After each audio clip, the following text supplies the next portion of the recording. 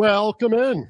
Beautiful, sunny Monday morning post Super Bowl. Glad to be in the chair this morning helping out while Paul is on his second chapter of his leisure cruise there with listeners and his bride and everybody else. Dave Rieger, Danielle, how are you guys? I missed you.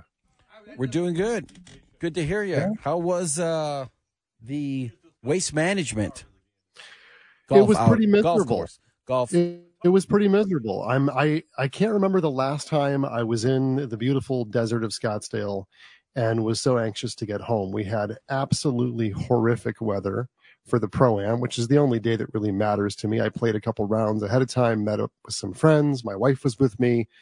Had a great time in the first couple days, but the Pro-Am itself, you guys, it was misery. It was 50. It was blowing wind, and the rain came down sideways. We had about a 2-mile walk once play got called. We were in the fourth fairway, and it started hailing. I mean, real hail, too. And I actually got cuts on my bald head from the hail. It was about a 2-mile walk. We were miserable, freezing, wet. And then the event got called off, and the Thunderbirds and all the charitable organizations that set that up, they were pretty dejected. It's a heck of an event to set up. The golf tournament too, of course, but the Pro-Am is just one of the biggest charitable events in the country every year. So it was a shame. Glad to be home. Yeah, I was reading about how they stopped alcohol sales. People were getting in for free. They weren't checking tickets. They were getting into VIP areas that they didn't belong in. And I heard it was just a mess. Look, it's a 500,000 people or so that are there at the peak Friday and Saturday, and not 500,000 at once, not collectively. And so that kind of environment is not conducive to stoppage of play and weather when they're uncovered. I mean, most people don't have the money to be in the big VIP hospitality tent, so on and so forth. So you're just walking out there in the open. It's the desert. And when weather like that comes in, basically all you have is sloppy, muddy sidewalks and trails and drunk people everywhere. And it was a melee. I mean, it turned into Burning Man. Yeah, it was disgusting. My brother works the FBI unit out there that does counterterrorism. He was on site, and he's sending me text messages going, you should see this place this year. It was worse than last year. How'd you like the Super Bowl? You know, I obviously would have liked a different outcome, but I kind of thought that Kansas City would win. But it was a game that kind of was going. It kind of was like a decent game that turned into like a great game at the end. Last handful of minutes and overtime was pretty cool. You know, you watch the commercials, you watch some of the action. I think, all us Detroiters still have a little bit of a chip on our shoulder. Yeah. Wish we were there, that kind of thing. Saw a lot of people on social media that felt that the Lions would have had a great chance against either of the teams last night. At least that's what they felt. These fans. They might have. They might have, for sure. Defense on display. Anthony Molino is going to join us in the second hour. He'll do a little bit of a recap, and we can get some perspective on Detroit. You're supposed to be watching, like whether you're in sales or in finance or whatever it might be, you watch the top dogs and you try to emulate and learn from them. What can we do? What are they doing that's successful? Clearly, Kansas City, even after a rough season where, we beat them first game of the year, and then they lost 4 or 5 more games to not only good teams, but some subpar teams. Then they come back and win it again. It's interesting that to find out today that the 49ers had no idea of the rules of the overtime, where Kansas City had said that they had gone over that in the preseason. Yeah, it is interesting. So that right there tells you a lot, unfortunately for the 49ers. With Andy Reid. What was your take, and maybe Danielle wants to chip into, what's your take on the controversy about this lift everybody's voice and sing the Black National Anthem? That's getting a lot of press today. It's not the first year that they've done it. I have mixed opinions on this. What's your take? I feel that if they want to go ahead and do it, I have no problem with it. Danielle, any difference there? I don't know. I have no opinion. Look, I'll tell you, I've softened over the years on this kind of stuff. I was really upset years ago when players were kneeling for the national anthem. I thought much too much was made out of that, but I thought it was in bad taste to begin with. So here's my take on it. This is a sport that everyone enjoys watching. It is absolutely America's pastime at this point, and it's dominated by black men. And from a cultural standpoint, if this is the idea to say, look, you guys have been up and down through the ringer, let's say, we're going to have this song there to honor the cultural aptitude that we're shooting for, fine. I don't care. I probably would have years ago. No one's declaring this the new national anthem for the black community. That's just what pop culture is referring to it as. So when Matt Getz, who, you know how much I adore Matt Getz and his brilliance, when he says he's boycotting this and it's a tragedy and it should not, it should be absolutely, they're exploiting. Come on. No, they're not. No, I thought it should be. It was fine. I had no issue with it. But on the other side of that equation, to think about how ridiculous it is, you know, how many Democrats last night, or left-leaning people in general, were upset that so many people in the audience were sitting during that song. Right. Who cares? Yeah. Did I miss the memo? Was that an official song that the government said this is going to be our new national anthem and you need to stand for it? I wouldn't have stood. I wouldn't have even known. I don't even know what the song sounds like. Yeah, you know, if you don't know what exactly is going on, then you can't be expected to know that you have to stand. So then people should not get upset at you about that. Yeah. All right, we're going to talk commercials later in the program too. A gal named Sheila Rondo is going to come on. She's an advertising expert. You know, what was a big home run? What was just funny? Was there anything that was a real, you know, tug at your heartstrings type? Jonathan Savage will join us at 12:18, just around the break from this. Give us an update. We haven't really talked Middle East in a while the same way we did. And also the Crumbly ruling. I know it came down last week. I was obviously out of town. I'm sure you guys touched on it. I guess I'm still hazy, Rigger, to a large degree on what the tipping point was that is putting Crumbly, the mom, in jail, Jennifer Crumbly. In prison, really. I think they're just sending a message that, you know, parents need to play a bigger role in their kids' lives, and you need to know what's going on. And if your kids are going to do something this horrible, that now you're going to be held responsible. You know, you have to know you have to play a bigger role and know what's going on. Yeah, it wasn't that long ago. I was doing the show for a week, and I think it was Marie that had a story about the findings that a third-party investigative team had done on the Oxford High School and found so many discrepancies in what should have been done, protocols that weren't followed correctly, so on and so forth, that allowed this to happen. Right.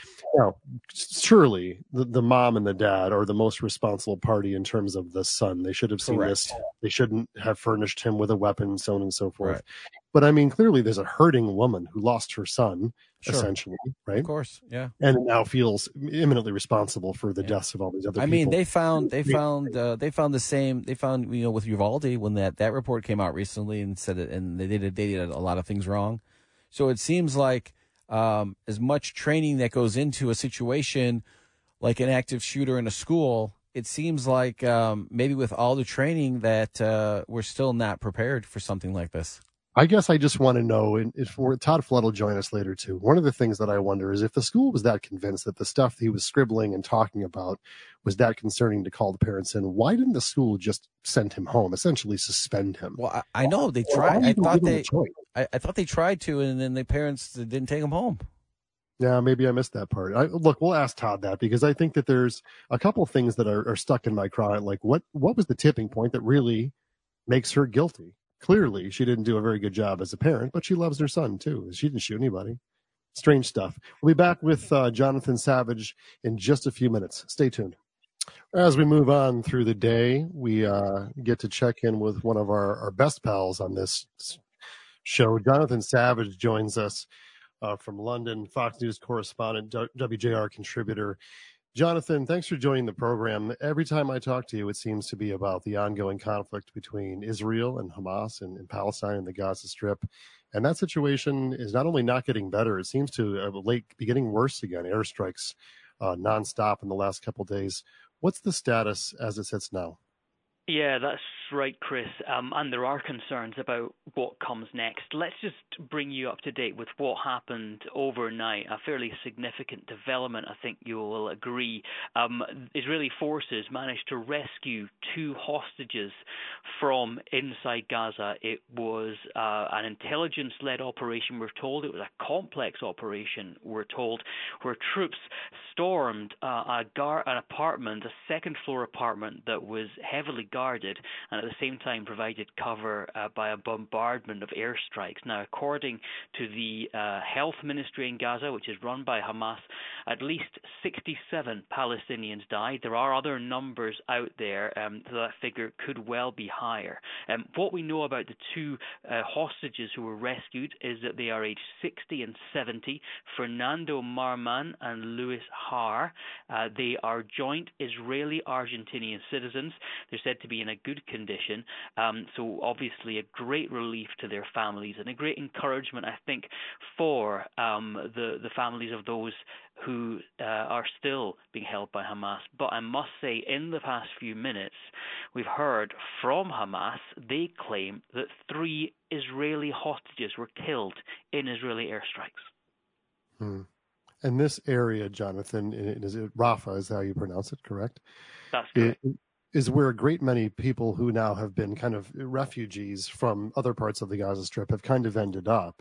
So, as these airstrikes continue, this is a lot of collateral damage we're seeing, especially as the international tone has turned, towards talk of unfairness and genocide, and this kind of attack seems suddenly a little bit on the haphazard side relative to the reward of some of these people. What is the international community tone from your perspective towards the ongoing framework of this?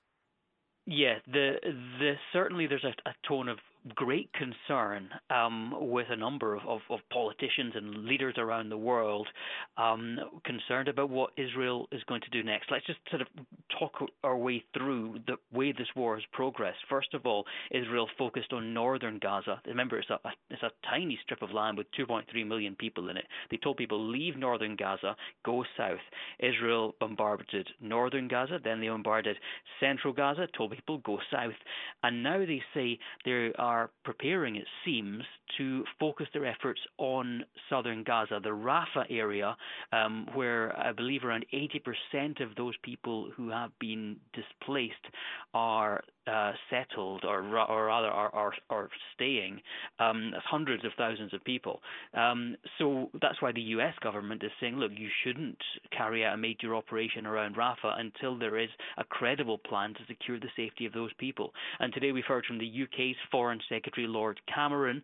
He says Israel should stop and think seriously before taking more action. He says there's nowhere for people in Rafah to go. Yeah. What is the approximate death toll now collectively in Palestine, at least as close as we can get, since we know that the Hamas authorities there is that they're not auditing it, or they're asked to be audited, but they're not really showing that kind of proof. But what is the approximation that we have now? Is it just shy of 30,000? Yeah, that's right. We can't verify the information that the health ministry in Gaza provides to us. It seems that most non-governmental organizations don't particularly dispute these figures. They say that more than 28,000 Palestinians have been killed and more than 67,500 injured. We're also told today that around 13,000 of those who were killed were minors, that is, children and young teens. Again, we can't verify that, but they gave that information to the Associated Press.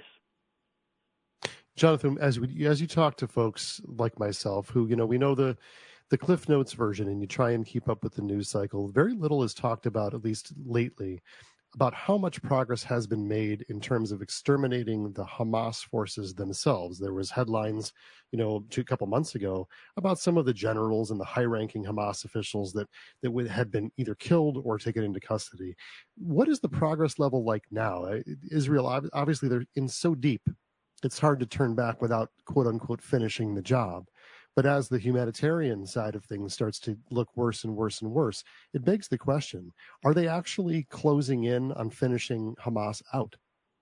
Well, we got a briefing today from the Israeli government. They say that Hamas has been reduced to half of its fighting force. Then they say that more than 12,000 people who are Hamas fighters have been killed. They say another large number are wounded or captured.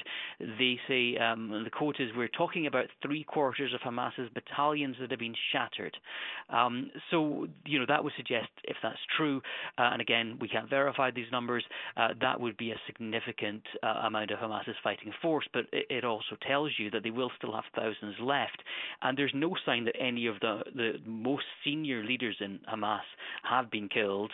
We're told various commanders on the ground have been taken out, but it doesn't seem that the most senior people have been successfully targeted by Israel. But of course, that is who they are closing in on. I'm sure Israel's war aim, as well as returning all the hostages, is to destroy Hamas and to make sure that Israel can never be threatened from the territory of Gaza again. Is there, in your estimation, is there a more succinct, sniperish way of going after some of these folks that would alleviate some of the airstrikes? I mean, with everyone consolidated in such a small area now, having been forced to go there in many ways, is there a bit of an international cry to say, hey, okay, let's stop with the bombs and the larger scale attacks and try to be a little more sneaky about this? Or is that not in the cards for Israel at this point? Well, to a great extent, it's very difficult for us to say. But at the same time, there's no doubt that Israel's allies or would-be allies in the West have urged Israel to conduct their war in a way which minimizes civilian casualties. The U.S. government itself spokespeople literally saying too many people have died in this war. And so they would like, I think, a more considered approach, you might say, a more surgical or targeted approach. But, of course, this is a very dense territory, 2.3 million people, as we're saying. It's densely packed. And Hamas have built networks of bunkers and underground tunnels. This is all designed to make it hard for the Israelis' defense forces to seek out the leaders of Hamas and to target them. So it's a very difficult fighting environment. Jonathan, as I've asked you several times prior, is there any good news in this environment? Any glimmer of hope that you've begun to see despite what's happened the last few days? I don't really see any to report right now. No, you would. There's no doubt that it is good news that 2 hostages were rescued. Of course, tempered by the potential bad news if what Hamas say is correct, that 3 hostages died in airstrikes. But at the moment, I think that the people are bracing themselves for things possibly getting worse in terms of the humanitarian situation and in terms of the risk which ordinary Palestinians are being placed. Yeah, what a mess. Well, thanks for your expertise. As always, Jonathan Savage is joining us. We have to pray for peace in that region and that this thing indeed does come to an end, because it is as bloody and sad to think about and listen to as anything that I can recall. And, geez, I don't know, Rieger, 2 rights don't make a wrong. This thing, or 2 wrongs rather, don't make a right. I hope this does not continue to go on for another year or so. Back in just a few minutes with our bud, Dan Snell. All right, welcome back. And look, if you've been watching, I've been watching, everyone's been watching. It's not just Fox News anymore. Our president, Joe Biden, is an old fella. He is a guy that has been rapidly, seemingly declining over the last couple of years. And it's something that even the left media can't ignore anymore. It's not just Fox. It's just kind of everywhere. And after this special counsel investigation last week and a couple of interviews, some of the kind of odd faux pas, lapses of memory, some of the anger that he showed, the frustration in response to people in the press corps has really got everyone reeling. The question is, what is appropriate? Should we really be able to cognitively test the man who is, arguably the most powerful politician in the world? And then what do the Democrats do as they head into this election? Certainly looks like it would be a Trump showdown.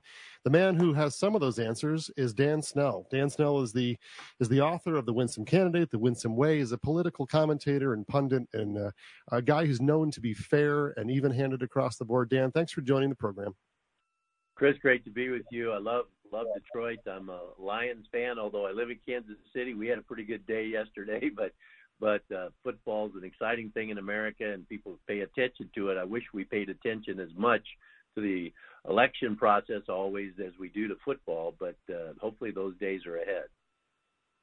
Well, I think they probably are. There's a bit of a renaissance going on, in my opinion. What, as a very even handed guy, an old school kind of Reagan fan like myself, when you look at this environment, I imagine, like me, you try to be as respectful as you can to the man in office and not disparage him for being elderly in general.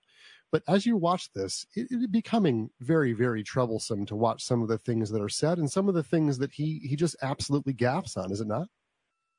Yes, I grew up in small town America, a little town in Nebraska, David City, Nebraska, and my mom and dad always, taught me to be respectful to whoever is the president of the United States. If you don't agree with their policies, then rally and campaign for someone, whether it's your local officials or national. And so it was a sad day. I mean, I genuinely was downhearted last Thursday evening when President Biden was put in front of the microphone there, and especially with earlier in the day, the report that came out and said he's a sympathetic, well-meaning elderly man with a poor memory. I hated to see that because Sure. As Americans, we want to hope for better for our president. But it's gotten so negative that right now I'm afraid it's reached a tipping point for President Biden where he may not be able to recover, because that's going to be the talking points. That's always going to be the talking points. And I think behind the scenes, the Democratic Party is probably working to prepare for a change on the ticket before we get to the Democratic convention in July. Sure, Dan. Look, this before we get into what may happen as a potential replacement for the incumbent president. Going back in history, and you've been an elected official before, is there any kind of protocol that's actually set a standard for mental fitness? I mean, has this ever really happened where it became a question of fitness to the degree where someone was able to say, look, we have a right to know, is this person capable of making decisions at this level?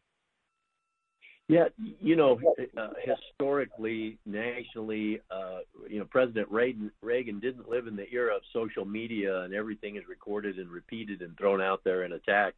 But in his ending days, and I think he had some problems. I loved President Reagan. I write about him in The Winsome Candidate and JFK. So I grew up in that era of leaders with a vision and that gave hope and put forth ideas. We really haven't had anything like this, and unfortunately, what exacerbates it is the social media, that you see clips and sound bites making people look horrible on both sides.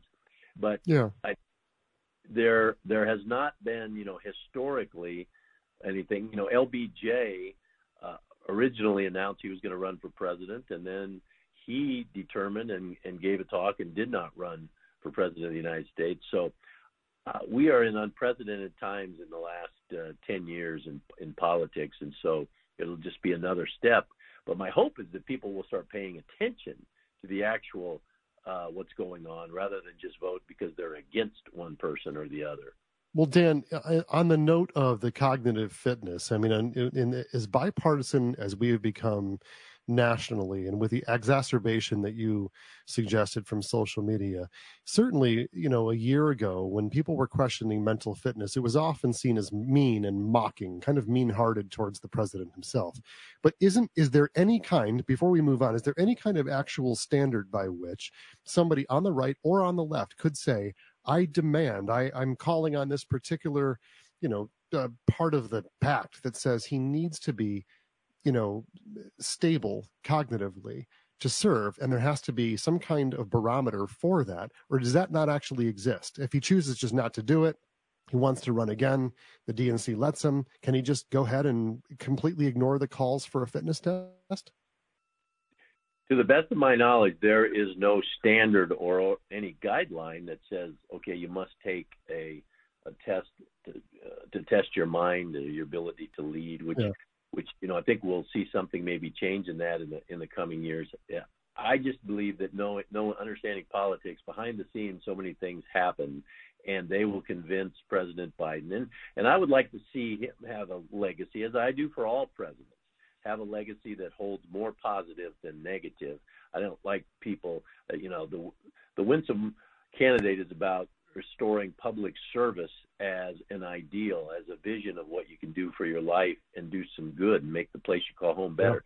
So if Well, President Dan, Biden, as we move on through this process, then we look at the upcoming convention for the DNC. This is coming down to the wire, and I think everyone who is intelligent realizes you could never put President Biden on a stage to debate against Donald Trump. It would be an absolute massacre at this point in terms of articulation.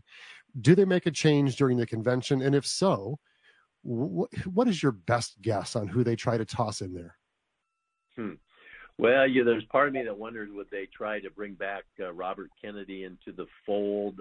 Gavin Newsom is always talked about, but I don't think Americans will vote for him as he's, I don't say too Californian, but right now he needs to be more accepted nationally. There's a great candidate, I think. Of course, he's more of a moderate Democrat, Governor Andy Beshear. He's a Democrat and won in a Republican state, and I think even Republicans might consider him. And surprisingly, you don't hear much about her, but Amy Klobuchar, she has been in the news. This is what's interesting to me is she's been in the news with sound bites more in the last few days. So I don't know who it will be, but if the right message is given by President Biden, it could also shine the spotlight on the age, some of the gaffes of Donald Trump. And maybe the Republicans, especially what could happen in these courtroom battles, some of the things he said even over the weekend disappoint me as an American when you talk about military people and NATO. And if he continues to say things that hurt, you may have in August, behind the scenes something else taking place with regards to the Republicans. Then we'd be excited because we'd have a 75-day dash where Americans have to pay attention to the person, their character, their policies, their vision, their history, their experience. Wouldn't that be exciting if people would actually start paying attention and make it, for the first time in a long time, make a decision for someone instead of against?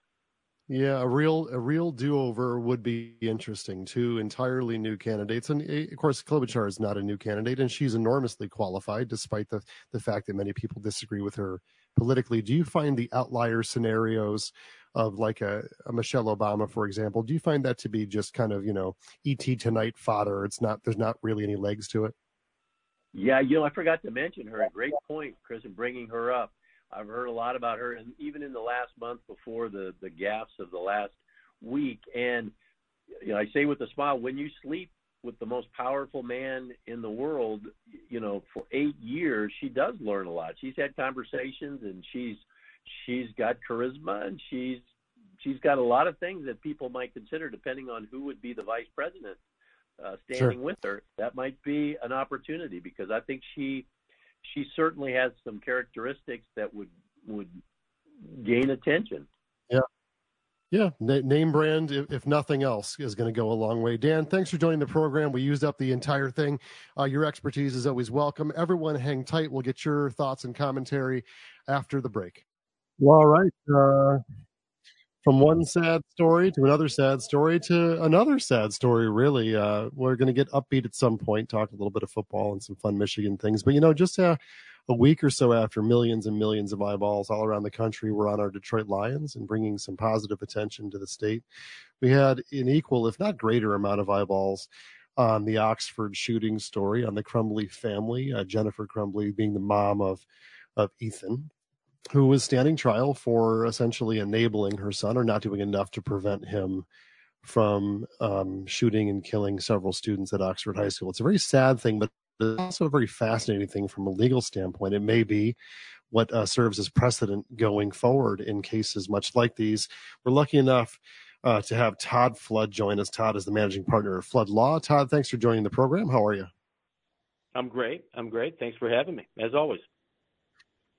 Yeah, listen, Todd, I watched as much as I could. I was traveling a lot last week and, trying to read between the lines and look at some of the details. I think everyone kind of gets it, right? This is a mom who seemed somewhat unsympathetic, was a little bit unreliable in many ways, clearly didn't see the warning signs, or if she did, had other things to do, didn't pay attention, and a very distraught kid did a horrific thing and ended lives of other young ones. And it's a horrific story. From a legal standpoint, a professional standpoint, as you watch some of this come down, what does the average, onlooker not know? What did you see in this trial that was really a tipping point that got her convicted? Well, listening to the jury foreperson in her interview, it was clear to her, at least, that the tipping point was that Jennifer Crumbley was the last adult that had the gun. And to the extent that we understand, she was texting the person she was having the affair with on her way that fatal day. She was texting back and forth, communicating with him, and he had asked where the gun was, and she claimed it was in his car, or in her car. This is at the time she's going to see this counselor and principal, and she is confronted with this drawing. I think for others, and from our understanding of what the jury makeup was, it wasn't a unanimous verdict right out of the gate. It was a couple holdouts, and then, as people went through the evidence and the fact pattern, I believe that the thing that sticks out most to me was that telltale day of November 30th, when they see this horrific depiction of disturbance, mental disturbance, not like a photograph, but this young shooter basically draws this all out in detail and writes it out in detail, and the thoughts won't stop, and the blood's everywhere, and a gunshot, and a depiction of the gun that he bought, the father bought for him. That disturbing, image in a parent's mind. Just imagine yourself being a father going in and saying, "Oh my gosh, my son just drew this, and I gave him a gun, and I got it to him, Black Friday, and he's writing this out." I would do a timeout. I would take a timeout and say, "Hey, listen, you guys are recommending I got to get this young man into counseling. You're a pro, apparently, allegedly you're a pro anyway, school. I'm taking my kid into counseling right away. I'm taking him with me. This is not right." At the very minimum, I would have said, "Where's the gun?" I don't think this is a case that, should shock anybody. You can't give a gun to a mentally disturbed child. That's the bottom line. Something bad's going to happen. You can't give your car keys to your son who can't drive and is intoxicated. Something bad's going to happen. It's pretty simple. It's not rocket science. It's reasonably foreseeable if you did that. He could take his own life. Did you see that, Todd, as you watched this, the process ongoing? Did you see a woman who clearly is sad? She's clearly upset. She was crying watching the tape, some of the tape she hadn't seen, but she also did seem a little bit disheveled and unreliable in some ways. She was looking all the while like she was guilty of something. Clearly there was a lot of malfeasance going on there and bad parenting. And now as the father goes to trial in just a few weeks, he's got a couple of I don't want to get out of jail free card. That's the wrong way to say it. But there's a few things that he may, or his team may have learned from her trial. Certainly the fact that he bought the gun doesn't help him, but the fact that she had it last and really was kind of like, the last line of defense, it may help his case some. And I'm not sympathetic to him, but that guy was bawling, screaming how he loved his son and what a terrible thing this is. If he comes off as a more sympathetic person in this, do you think he stands a chance to see a different fate? Well, yes. I mean, we've seen a lot of the evidence, and I'm sure Karen McDonald has, her T's crossed and I's dotted, ready to go within this case against Mr. Crumbley. But certainly you're correct. Her testimony, it's not, you can't judge somebody for them sitting in that chair. They have this cloak of innocence sitting over them, and you can't, it stays there. You can't pierce that cloak until the prosecution proves each and every element beyond a reasonable doubt. They did that with her. She was very unsympathetic on the stand. She said she basically, and I paraphrase, that wouldn't really change anything, which is, jaw-dropping. He, on the other hand, can come across and say, "Listen, I didn't realize Jennifer Crumbley took the gun out of the safe and left it in the car. I didn't realize she, didn't have it, secured. I didn't realize that, it was her knowing that he could do something dumb." That's what she texted, right? So he, yes, to your point, can have those defenses, and there's only two defenses in criminal law. It's either a yes, I did it, but I have a defense, an excuse that is an affirmative defense, either self-defense or whatever, or no, I didn't do it. It's either you got the wrong guy or a yes, but. So if it's the wrong guy, he's going to say, here's the two people responsible. You got the shooter and you got the wife. And the wife is, tried to incriminate me, but in essence, she was the one, as jurors point out, that had the gun last as an adult. I see that, but, there's going to be a lot of evidence and a lot of text messages and a lot of knowledge that I'm sure Karen McDonald has that the Joe Sixpack for all of us haven't seen. Yeah. Listen, Todd, from a professional standpoint, you're looking at the nuance that many of us don't know to pick up on. I wonder if we remove all of our prior biases about the people, the shooting, the painfulness of that hitting so close to home, when you look at something like this as a professional that will serve now as precedent for many other cases that are similar in nature, is this good for the country, or is it something that could be a very slippery slope when we talk about parental responsibility for a minor? It's got to be a quick answer. Sorry for that. And I know we're running out of time, but the biggest question in your question is mental health. This cries out, screams out for acknowledgement of mental health and mental care, and we don't have a system equipped for it. I don't think, there is plenty of cases where parents have been charged when they don't take care of their gun, and they have noticed that someone could use it, and they've been charged. Strip all of it away. What does this case do? Boil it down to a common factor around the country for mass shootings. Messy thing. Todd, thanks for joining. 800-859-0957. If you have any thoughts on the shooting, we'll turn the hour. Come right back to you. Well, that was informative. Not all that much fun, but it was informative, and I have some thoughts on that. I'd like to hear from you, too. It's probably the only time we'll have time for calls today. 800-859-0957. Do you think Jennifer Crumbley should be going to prison for the full 15 years? Is she truly responsible, or is she taking one for the team and setting a precedent that parents have to wise up and pay attention to this stuff, not only the mental health side, but if you're going to have a weapon in the house, you got to lock that sucker up because bad things can happen. Look, I can't be remiss on this. Yeah, I have to announce Secretary Yellen is joining Governor Whitmer at the Detroit Economic Club on Wednesday, the 14th, Valentine's Day. Ticket sales, though, close at 4 p.m. today. So if you're interested, econclub.org. Econclub.org is where you can nab those tickets. Rieger, after listening to Todd Flood, has anything changed in your mind in this Crumbley case? I mean, what do you think happens going forward with the dad?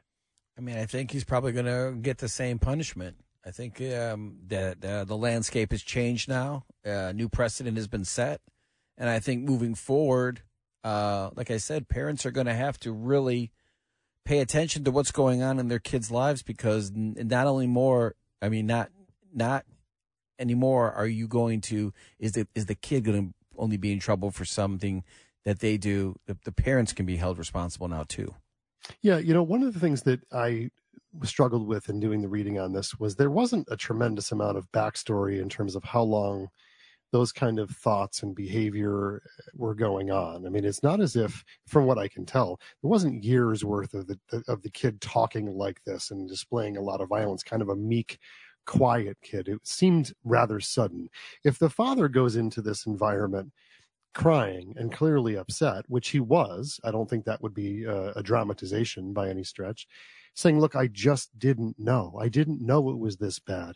Any parent of a teenager, especially those who have gone through kind of a morose time in their life, a depressive time in their life, which is easy to see. I mean, it's not always easy to see the details of it, but when your kid gets quiet and they're oftentimes reclusive and they just want to be by themselves and nothing seems to make them happy and they kind of stare daggers at you sometimes, you're like, what is wrong with you, man? Look at all the good things in your life. No, that's me. Clearly, though, if he gets on the trial and he says, look, yeah, I bought the gun, right? We were going to go to the shooting range together. This is not uncommon for people who are not around guns much. It is not uncommon to teach kids how to shoot. My kids know how to shoot. We have a safe full of guns. I'm not afraid that one of them would use them, but they're also locked up. He can say, I bought the gun. I locked it up. The last one that took it out was her, by the way, and she was cheating on me, by the way, which is maybe only anecdotal, if nothing else. But if that gun went from mom's purse somehow into kid's backpack on a day that they get called in because the teacher or the counselor was made aware of these really grotesque drawings and things, that should have been, to me, a sign that the school should have sent him home. That's rather unclear too. Didn't you mention to me in past conversations? I thought that I had heard or read that they called the parents in and they wanted to take him home, and the parents left him there. So you heard that the school was trying to get the parents to take him home. And they said no. I thought that's how it went. I thought. I could be wrong. I don't know. That doesn't. I remember, when we were talking about this with Marie, the school had, a whole handful of things that they should have done differently. Yeah. And look, if that was my kid and I saw something like that and it was truly a shock, i.e., I've never seen you express something of this magnitude before. This is gross. I'd be pulling him by the arm out. We'd go sit down for a hamburger and a Coke. And I'd probably be crying to him, please tell me what's on your heart and your mind, because there's a way to work through this. I mean, no one wants to kill other people. Clearly, when he's talking, I don't want to do all this verbatim on the radio, obviously, but he was hurting inside, that kid. He didn't want to do this stuff. He was scared and fearful. Man, it's such a strange thing to think about, the mental health crisis in general. And where else does it go? Does it get into drugs? I mean, I'd mentioned to you, if you enable your child who maybe gets into drugs, as the example, and you find out, but you don't force them into rehab or something like that, or get them on some kind of program, especially when you look at things like the fentanyl abuse and Oxy and all the other things that have been, getting bigger and bigger and bigger in the adolescent community. If one of them commits a crime, driving a car, right, is the parent responsible then? How far can this thing go? Mom didn't shoot kids at a school.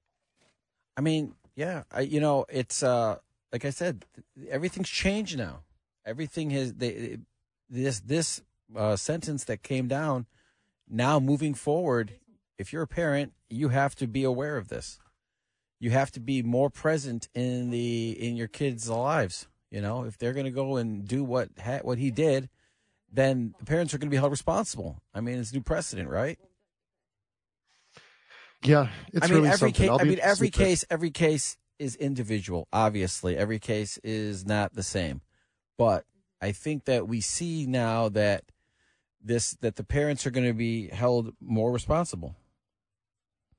And environmentally, I mean, that's the other thing that at this point no one's really talking about, but I think we should be talking about it, because all of this, even when the gun control conversations, which we have had several when I've been hosting, oftentimes the guns aren't the problem. It's the mental health crisis, That's true. Largely it's true.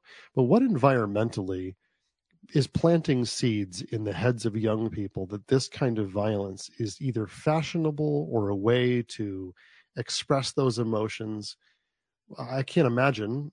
Obviously, I don't think you could either. What is it like to actually think that somehow or another I will be satiated by murdering innocent people? Is it Hollywood to a degree that glorifies violence so grotesquely? Is it the video games? I mean, even the first-person shooter games that so many of the kids, including mine, play, these like prisoner of war type things, they're very, very violent. What is the familiarity with that kind of violence that makes a kid at that age want to have it manifest? I don't get it. No, I mean, it's really sad. Yeah, it could be any one of those things. It's hard to say. Yeah, really, really sad. So it'll be, I guess, a fascination to watch that if dad gets a different sentence than mom and so on and so forth. Let's try and get out to the phones. We only have time to take one probably. Let's visit with Ann in Metamora. Hi, Ann. Ann, do we have you? Yeah, it doesn't sound like I have Ann on there. Oh no, go to David in Detroit. All right, David in Detroit, what's happening? Discussing this case and just looking at it, the shooter is being called a child, but then he got 3 life sentences. I think that's how it worked. So those were adult sentences. He's tried as an adult and sentenced as an adult, but then they call him a child, and then they blame the parents. It doesn't jive. It's spooky politics in the court. How old was Ethan? 17 at the time of shooting? I'd have to look back in my notes. I don't look. There's the devil in the details in that one, Dave. That's a really interesting point. I mean, sometimes you're going to get tried as a minor, sometimes you're going to get tried as an adult. I think in this case, personally, he should be tried as an adult because he murdered other, would-be adults in short order. I mean, teenagers in most cases of the law are not tried as minors for something like that. But that's an interesting thing to think about. Charlie out in Clarkston. What's happening, Charlie? Yeah, guys. I would like to set the record straight once and for all. My wife was a special ed teacher at the Warren Consolidated School System. She passed away some time ago. We used to discuss these issues every time that she sensed that someone would come to her that had an emotional problem. That kid could not come back to school until that problem was addressed. The school system in Oxford failed. It is the school system's fault. It should never have happened. Why did they fail? It has something to do with the school system looking bad.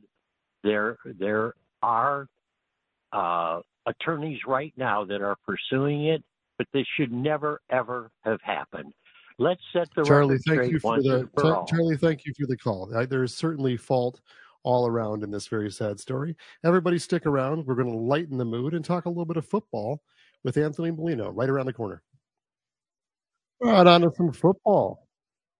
Day following a big Super Bowl number 58, 115 million people tuned in to watch some of the usual suspects battle it out. And we're lucky enough to have Anthony Bellino, co-host of JR's Sports Wrap, heard every day from 6 to 7. Anthony, what's happening, buddy? Chris, how are you, my friend? Thanks for having me. Absolutely. It's fun to talk about something a little bit more lighthearted than school shootings and the Gaza Strip and Biden's memory slipping. Good grief. I wish the Lions were playing. We can get into that a touch. But after the brokenheartedness, it was a pretty good football game, wasn't it? Yeah, it was a really good football game. I always find it interesting, with your comment right there, the quote about when things were going wrong in the Roman Empire, they would just bring out the games, and here comes the circus to town to distract people. And wow, did the NFL do a really good job of that last night? I thought that CBS's overall production, from their intro, some of their storytelling with some of their pre-packaged stuff, I thought that was sensational. Then we getting into kickoff, a lot of people were disappointed with maybe a lackluster first half, but I mean, that's football, and football is supposed to be about playing defense. Football is about field position. It's not just about highlights and fantasy stats. And I thought that this game had a really good mix of both. As the first half was kind of like two heavyweight fighters trying to gauge their distance, throwing a lot of jabs in the early rounds before the big swings came in the second half, and then to have overtime with their new overtime that they were rolling out here for the playoffs in the Super Bowl. I thought it was just it was a win across the board. Didn't enjoy the overall broadcast that much, but that's another story for another day. Yeah, everyone's particular about the broadcast. I mean, we all have guys we like. I love hearing Tirico. I think he's fabulous. I used to really loathe Joe Buck, but I've kind of grown to like him. Nance I get tired of, but I want to hear Nance on golf, but not on football. Everyone's got their opinion. There were a couple of fumbles in the first half that we saw, especially after really, really good offensive movement of the ball, was the only real reason that was such a low scoring thing. The ball was being moved in that first half. It just didn't amount to anything on the scoreboard. Yeah, I mean, back-to-back, San Francisco fumbles the football in their first possession, and they're driving down the field, right? I mean, they're feeling really good. 1st and 10 at the Kansas City 29 before Christian McCaffrey, of all people, coughs it up. And then their defense comes right out and gets a 3-and-out against Kansas City. Later on in the game, when it's 3-0, here's Isaiah Pacheco with an opportunity to make a play, 1st and goal to San Francisco 9, and he put it on the turf. And I thought that was a very interesting kind of storyline, how, maybe that first fumble was going to change the complexion of the game. Both defenses did a good job forcing immediate punts on the ensuing possessions. And, with the turnover battle, you think, you typically, if you win the ground game and you win the turnover battle, you should be able to win the game. And, you look at the Chiefs with their fumble, but that was it. Brock Purdy was pretty clean, 255 yards, a touchdown, no interceptions, only 110 yards as a team on the ground. Patrick Mahomes taking over late in that game with some of the carries that he just tucked the ball and said, I'm going to do this myself. I'll carry it my own self with 66 yards on the ground. So they lost the turnover margin, but won the ground game, won that rushing battle, because you still have to be able to run the football and run it effectively. I thought it was very interesting in the first half. Travis Kelce with 1 target, 1 catch, and 1 yard receiving until he broke out in the second half with 8 receptions and 92 yards. So a lot of they had their little kerfluffle there on the sideline between Travis Kelce and head coach Andy Reid on the play in which Pacheco had fumbled. Like, I thought that there were so many directions that game could have gone, leading into today's, nonstop 24/7 sports media realm, that I was very surprised by the outcome. Anthony, looking at the Chiefs as kind of a model now of a bit of a dynasty we're seeing emerge, right? I mean, this is clearly not a rinse and repeat, because they've changed their identity a little bit now in the last few seasons, becoming far more defensive. What's the recipe that stands out to you that Andy Reid has done such a good job with? Because clearly this team's not done. They're not on their way out. They're still in their prime. A lot of their contracts are relatively in the prime sense. They're not losing a ton of people.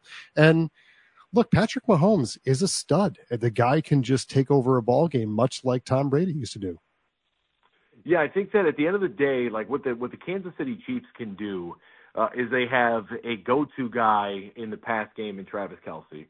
They believe in running the football. They did tweak their offensive line a little bit. Joe Thuney was down last night, wasn't able to play, so that hurt them at left guard. But outside of that, they have the mix of, we're going to reinvest in our defense.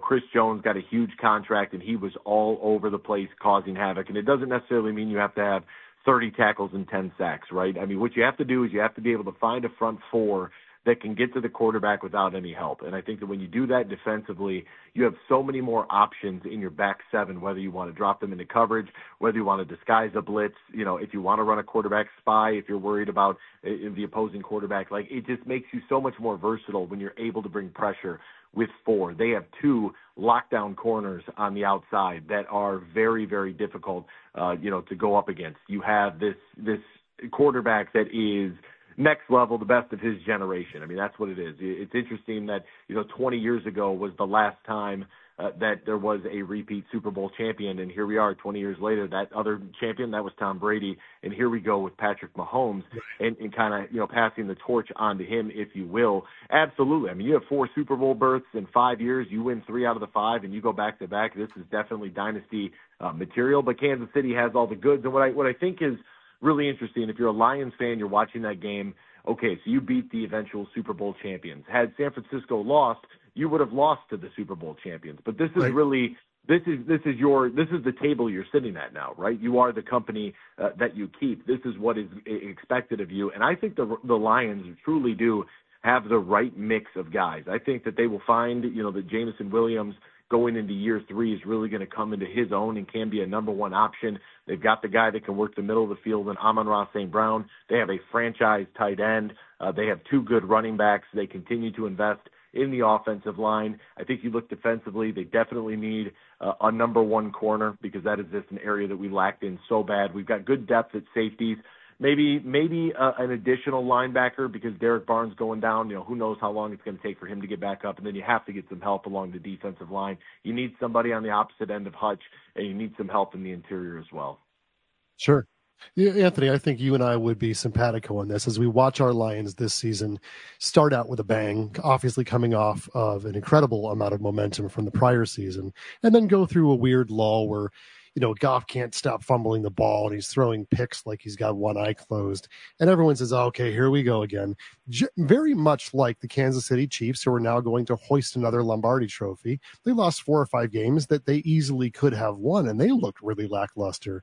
I think we learned something as fans this year, that A, it's football, and in the NFL, anything can happen. Every cliche applies there. But B, if you have the right mix of talent and guys and the right attitude in the locker room, you can win these games. I think the Detroit Lions have a far better chance of making it to the Super Bowl next year than a San Francisco 49ers team who's been there twice and failed. They're questioning their leadership right now, and everybody in that Detroit locker room, they believe wholeheartedly in theirs. Yeah, that's I thought was very interesting. So after the game, the Kansas City Chiefs players were asked about the new overtime, and they talked about how for the last 2 weeks they had a game plan. If this thing goes into overtime and San Francisco gets the ball first, we are going to go down, score, and go for two, right? And they talked about rehearsing it for 2 weeks. Everybody was on the same page. That's what they were going to try to do. The same question was pitched to the San Francisco players, and a couple of them, Eric Armstead being one of them, said that he learned about the change in the overtime rule where both teams would possess the ball. He learned about that on the video board as it was happening in real time when they put the explanation up there at Allegiant Stadium. I think that's just preposterous, but that goes to show you the preparedness, right? And I think that one thing that Dan Campbell's group has really done a good job of is they've got the ultimate buy-in from their players. Players are here.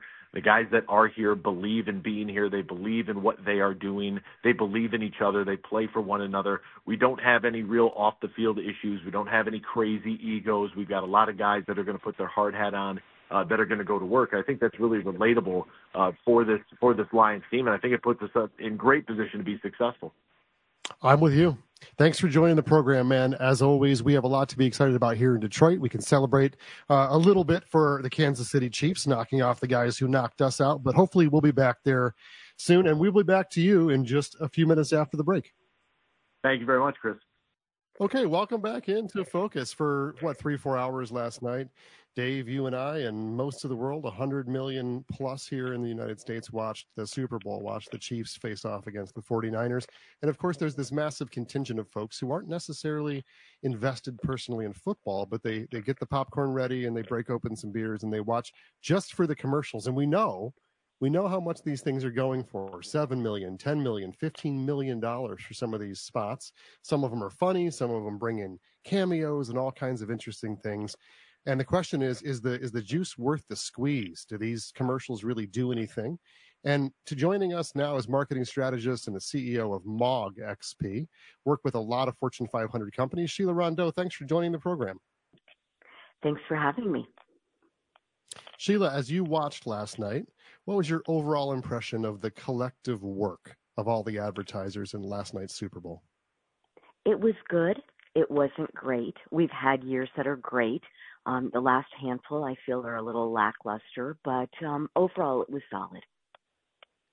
Okay, so was there, if you had to grade them out, was there one particular winner that you felt like, wow, that was a home run that company just put on the screen? Whether you like the commercial or not, I think the Verizon commercial with Beyonce was the winner for the brand. And why I say that was it's entertaining. People like Beyonce. They engaged people. Nobody walked away while the commercial was on. And it repeatedly talked about Verizon's message.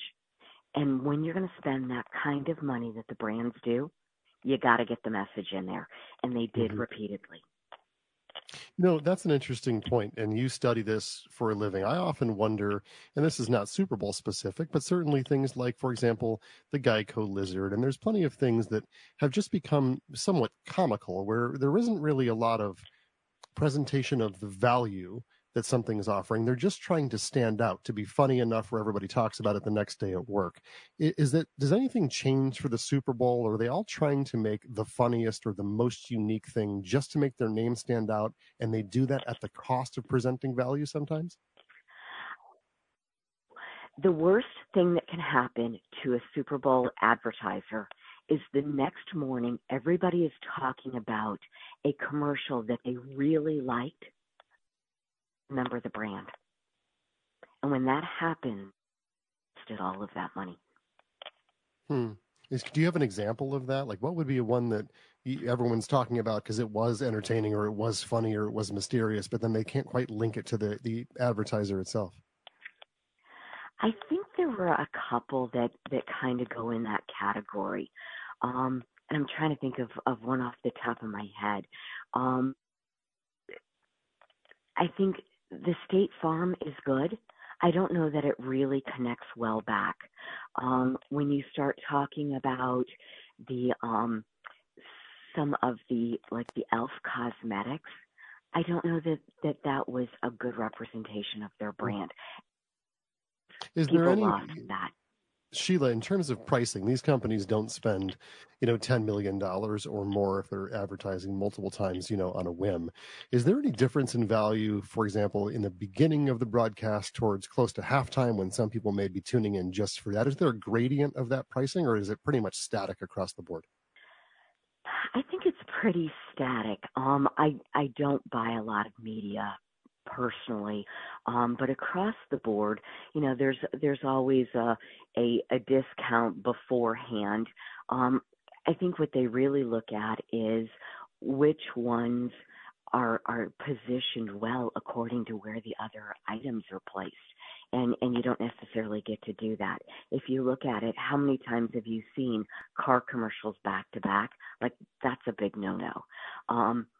Speaking of car commercials, that's one of the huge misses this year, is there was not any U.S.-based car companies that advertised this year. But there was a domination in the space for snacks and soda drinks and things like that. I mean, how many Doritos and cookie commercials can you see? It's a little much. On that note, what did you think about the Ben Affleck appearance for the little Dunkin' Donuts commercial that they ran? I think they did a nice job on that. It fits the brand very well. Dunkin's tends to be kind of quirky, tongue-in-cheek, and they've always had that feel to them. So the J-Lo and Ben Affleck and Tom Brady, that whole group, it was authentic to their brand. So it made it. It made the cut. Yeah, and some of the reunion stuff, that's a good point. The J-Lo and Ben Affleck, I don't follow Hollywood stuff much, but even like the Friends people coming back for what was it, Uber Eats or whatever it was, and then we saw something with the cast from Suits, the show that had done so well for such a long time, which is now on Netflix and is kind of seeing a little bit of a renaissance popularity-wise. That's a very interesting thing to think about also, because it's not just buying the ad time. Certainly the companies must be forking out a tremendous amount of money to have these celebrities come on to do these cameos, right? Oh, yes. If you look at the star power last night, the money that was spent is just amazing. Well, why do you think, in closing out, why do you think that these commercials haven't kind of hit the iconic status lately? I mean, what could they do if you were advising them to get back to when it was just, the commercial ratings was a big conversation post Super Bowl? My biggest thing I tell brands always, and I see it over and over again, and they spend such a huge amount of money to make these, but some of them just don't come off as authentic to the brand. You want to entertain, you want to engage, you either want to pull on heartstrings or you want full belly laughs. And they try so hard for that, but if it doesn't ladder back to the brand and it isn't authentic to the brand, it just misses. Yeah. Interesting stuff. Sheila Rondeau, thanks so much for joining us this morning. I'm sure everyone will be talking about one that they liked, one that made them laugh, or one that pulled on their heartstrings. Thanks again for joining. Dave, as you watched last night, was there anything that jumped out at you that really made you have a deep chuckle? I mean, going back to Spuds MacKenzie, there's been a lot of really funny ones. Remember the Dude commercials from Bud Light? The Dude commercials are cult classics. What is the nowadays version of the Dude commercial? By far, I felt that the Dunkin' Donuts commercial with Ben Affleck was the best last night. I thought that was absolutely hilarious. If you want to talk about tugging on the heartstrings, obviously the commercial that they ran after Rob Gronkowski missed the Kick of Destiny 2, and they had a thank you to Carl Weathers, who was training him in the commercials leading up to the kick. And obviously he passed away last week, and that one made me actually very sad. So those would be the two. I also enjoyed the Christopher Walken EV commercial where he went around driving the EV and everybody was imitating his voice wherever he went.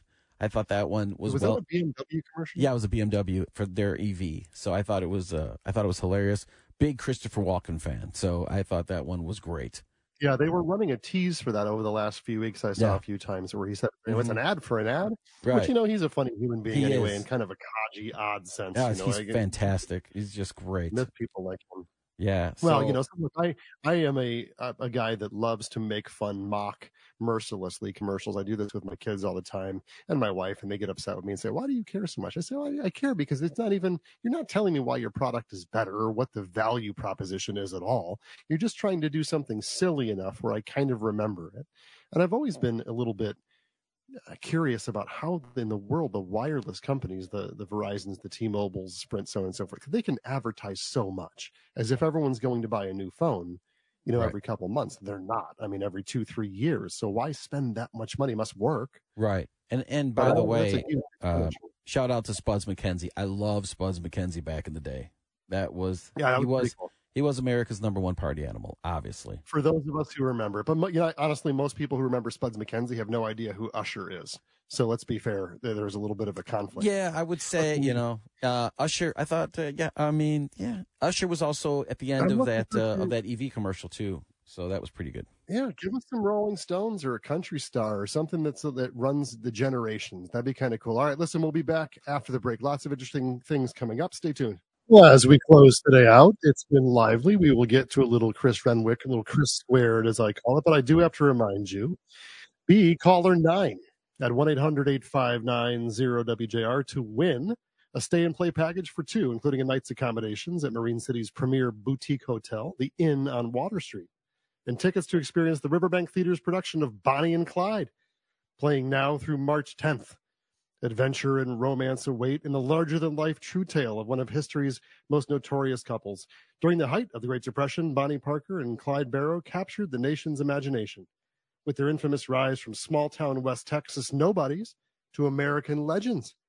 Bonnie and Clyde celebrates American musical genres like the blues, gospel, and rock and roll. It's an electrifying story of fame, a life of crime, and love. For more information and official contest rules, visit WJR.com. Chris Renwick, how did I do on that one? It was well done. It's a seasoned veteran. I'm clearly in the rookie camp, but you can be sweet and tell me that I did a good job. That's okay. I like reading those things. It's good practice. I read a lot of Shel Silverstein. Did you know that? Do you really? Tons. Look at you. I'm fairly obsessive about whimsical poetry. All my kids grew up on Shel Silverstein, and now little Jolene, who's going to be 3 here in another couple months, we read poems every night. She won't let me read the long ones. She gets bored pretty fast, and I get bored pretty fast.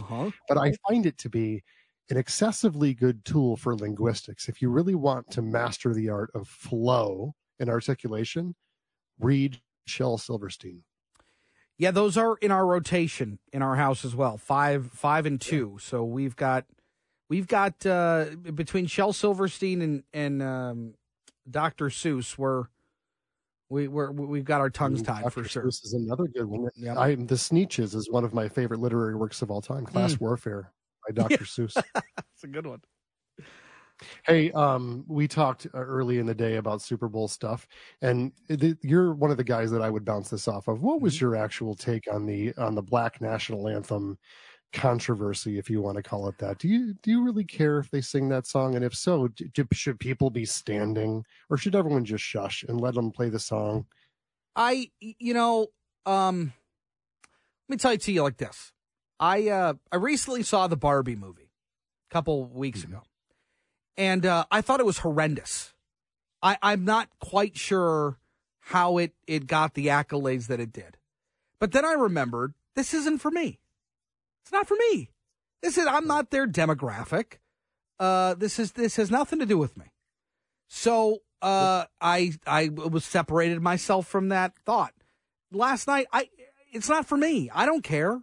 It doesn't really matter. As long as you play the national anthem, which they did. Who was that? Reba? Fine job. I mean, it doesn't matter. I'm there to watch football. So you do it's 20 the minutes pageantry. before the start of the game. Yeah, Let them sing the song. Okay, fine. It's not that big of a deal, but it is a big deal when the people on the left get upset that most of the fans are sitting. These are the same people that got obsessively mad when people on the right were upset that athletes were kneeling during the national anthem. Well, I mean, to be fair, that is not the national anthem, though. I know. That's my point. How would you know if you're supposed to be standing? Am I supposed to be standing? I don't know how anybody can be upset about that because that's not the national anthem. So, I mean, that to me is so silly. It's so nonsensical. It's people making an issue out of something that is a byline of a byline of a byline. Like it just doesn't matter to me. I get it. We talked a little bit about Biden's mental fitness. Clearly, this is not just a Fox News headline anymore. It's getting worse by the day, especially after the special counsel reports from last week. I think they swap them out and have a convention. Well, who do you think they throw in there, though? Can I ask you something about that? Yeah. I asked the audience the other day, you go back to like Clinton, I did not have sexual relations with that woman, or Nixon. I am not a crook. Like these proclamations of and those were turning points in their presidencies, right? Sure. They were landmark, horrific moments for their presidencies. Like I looked at that press conference the other night and I said, this is that. It was bad. It is the moment of you trying to reassure the American people that not only are you competent to run for re-election, but that you're capable of doing the job now. And then he mixes Mexico up with Egypt. I mean, it doesn't make any it reassured no one. And if anything, it only I think shone a spotlight that this guy is struggling. I don't know who they put in there. Look, one of the brightest people in the entire universe of DC is David Axelrod, and he's been that for a long, long time, whether or not you agree with his politics. He's been chirping the same thing for months and months. Yeah. You can't possibly think that the American people would be okay without a series of debates to address the issues of the day. Mm-hmm. And no one in their right mind thinks that you could put Joe Biden on a stage with someone as in command of the issues as they see them as Donald Trump. It would be an absolute put him on a debate stage with RFK. Yeah. I mean, it would be a bloodbath. I think you have a Michelle Obama presidency, presidential run looming. Not a presidency, I shouldn't have said it that way, because she's the only one I think that grabs almost every key demographic. It grabs people in the middle, it grabs women, it grabs the black community. She clearly is a very, very astute woman who spent 8 years in the Oval Office and as someone earlier today sleeping with the man who was running the world. And she would be very, very hard to dislike personally. Sure. Right? I mean, I don't know how that is not their candidate. It's not going to be Gavin Newsom. He's too glib. He's kind of a tool as a guy's in a. Well, then it's your governor. I don't think so. I mean, look. I don't agree with a lot of what Gretchen Whitmer does, certainly politically, but she has done something. Politician. Right, but I mean, she's done something that Democrats. They lick their chops at, and that is she has turned Michigan blue. I mean, she was able to help flip the legislature in Lansing, the Supreme Court, and through her leadership, I mean, they have gotten a lot of big things done. So I don't know. Could be. I think she's more likely than Klobuchar, but I think that Obama's the safest bet. I think you're attaching a name brand that has staying power at a moment when they just don't have a choice. And it's going to be an extremely quick run. At that point, you're not looking for background. You don't want people to go investigate, well, how's Michigan really been? Sure, sure. COVID, right? She's a very, very easy No, you need somebody ready-made. You're right. Yeah, I get it. Have a great show today. I will check in with you next Monday. I got to work the rest of the week. Thanks, man. Have a good one. You too.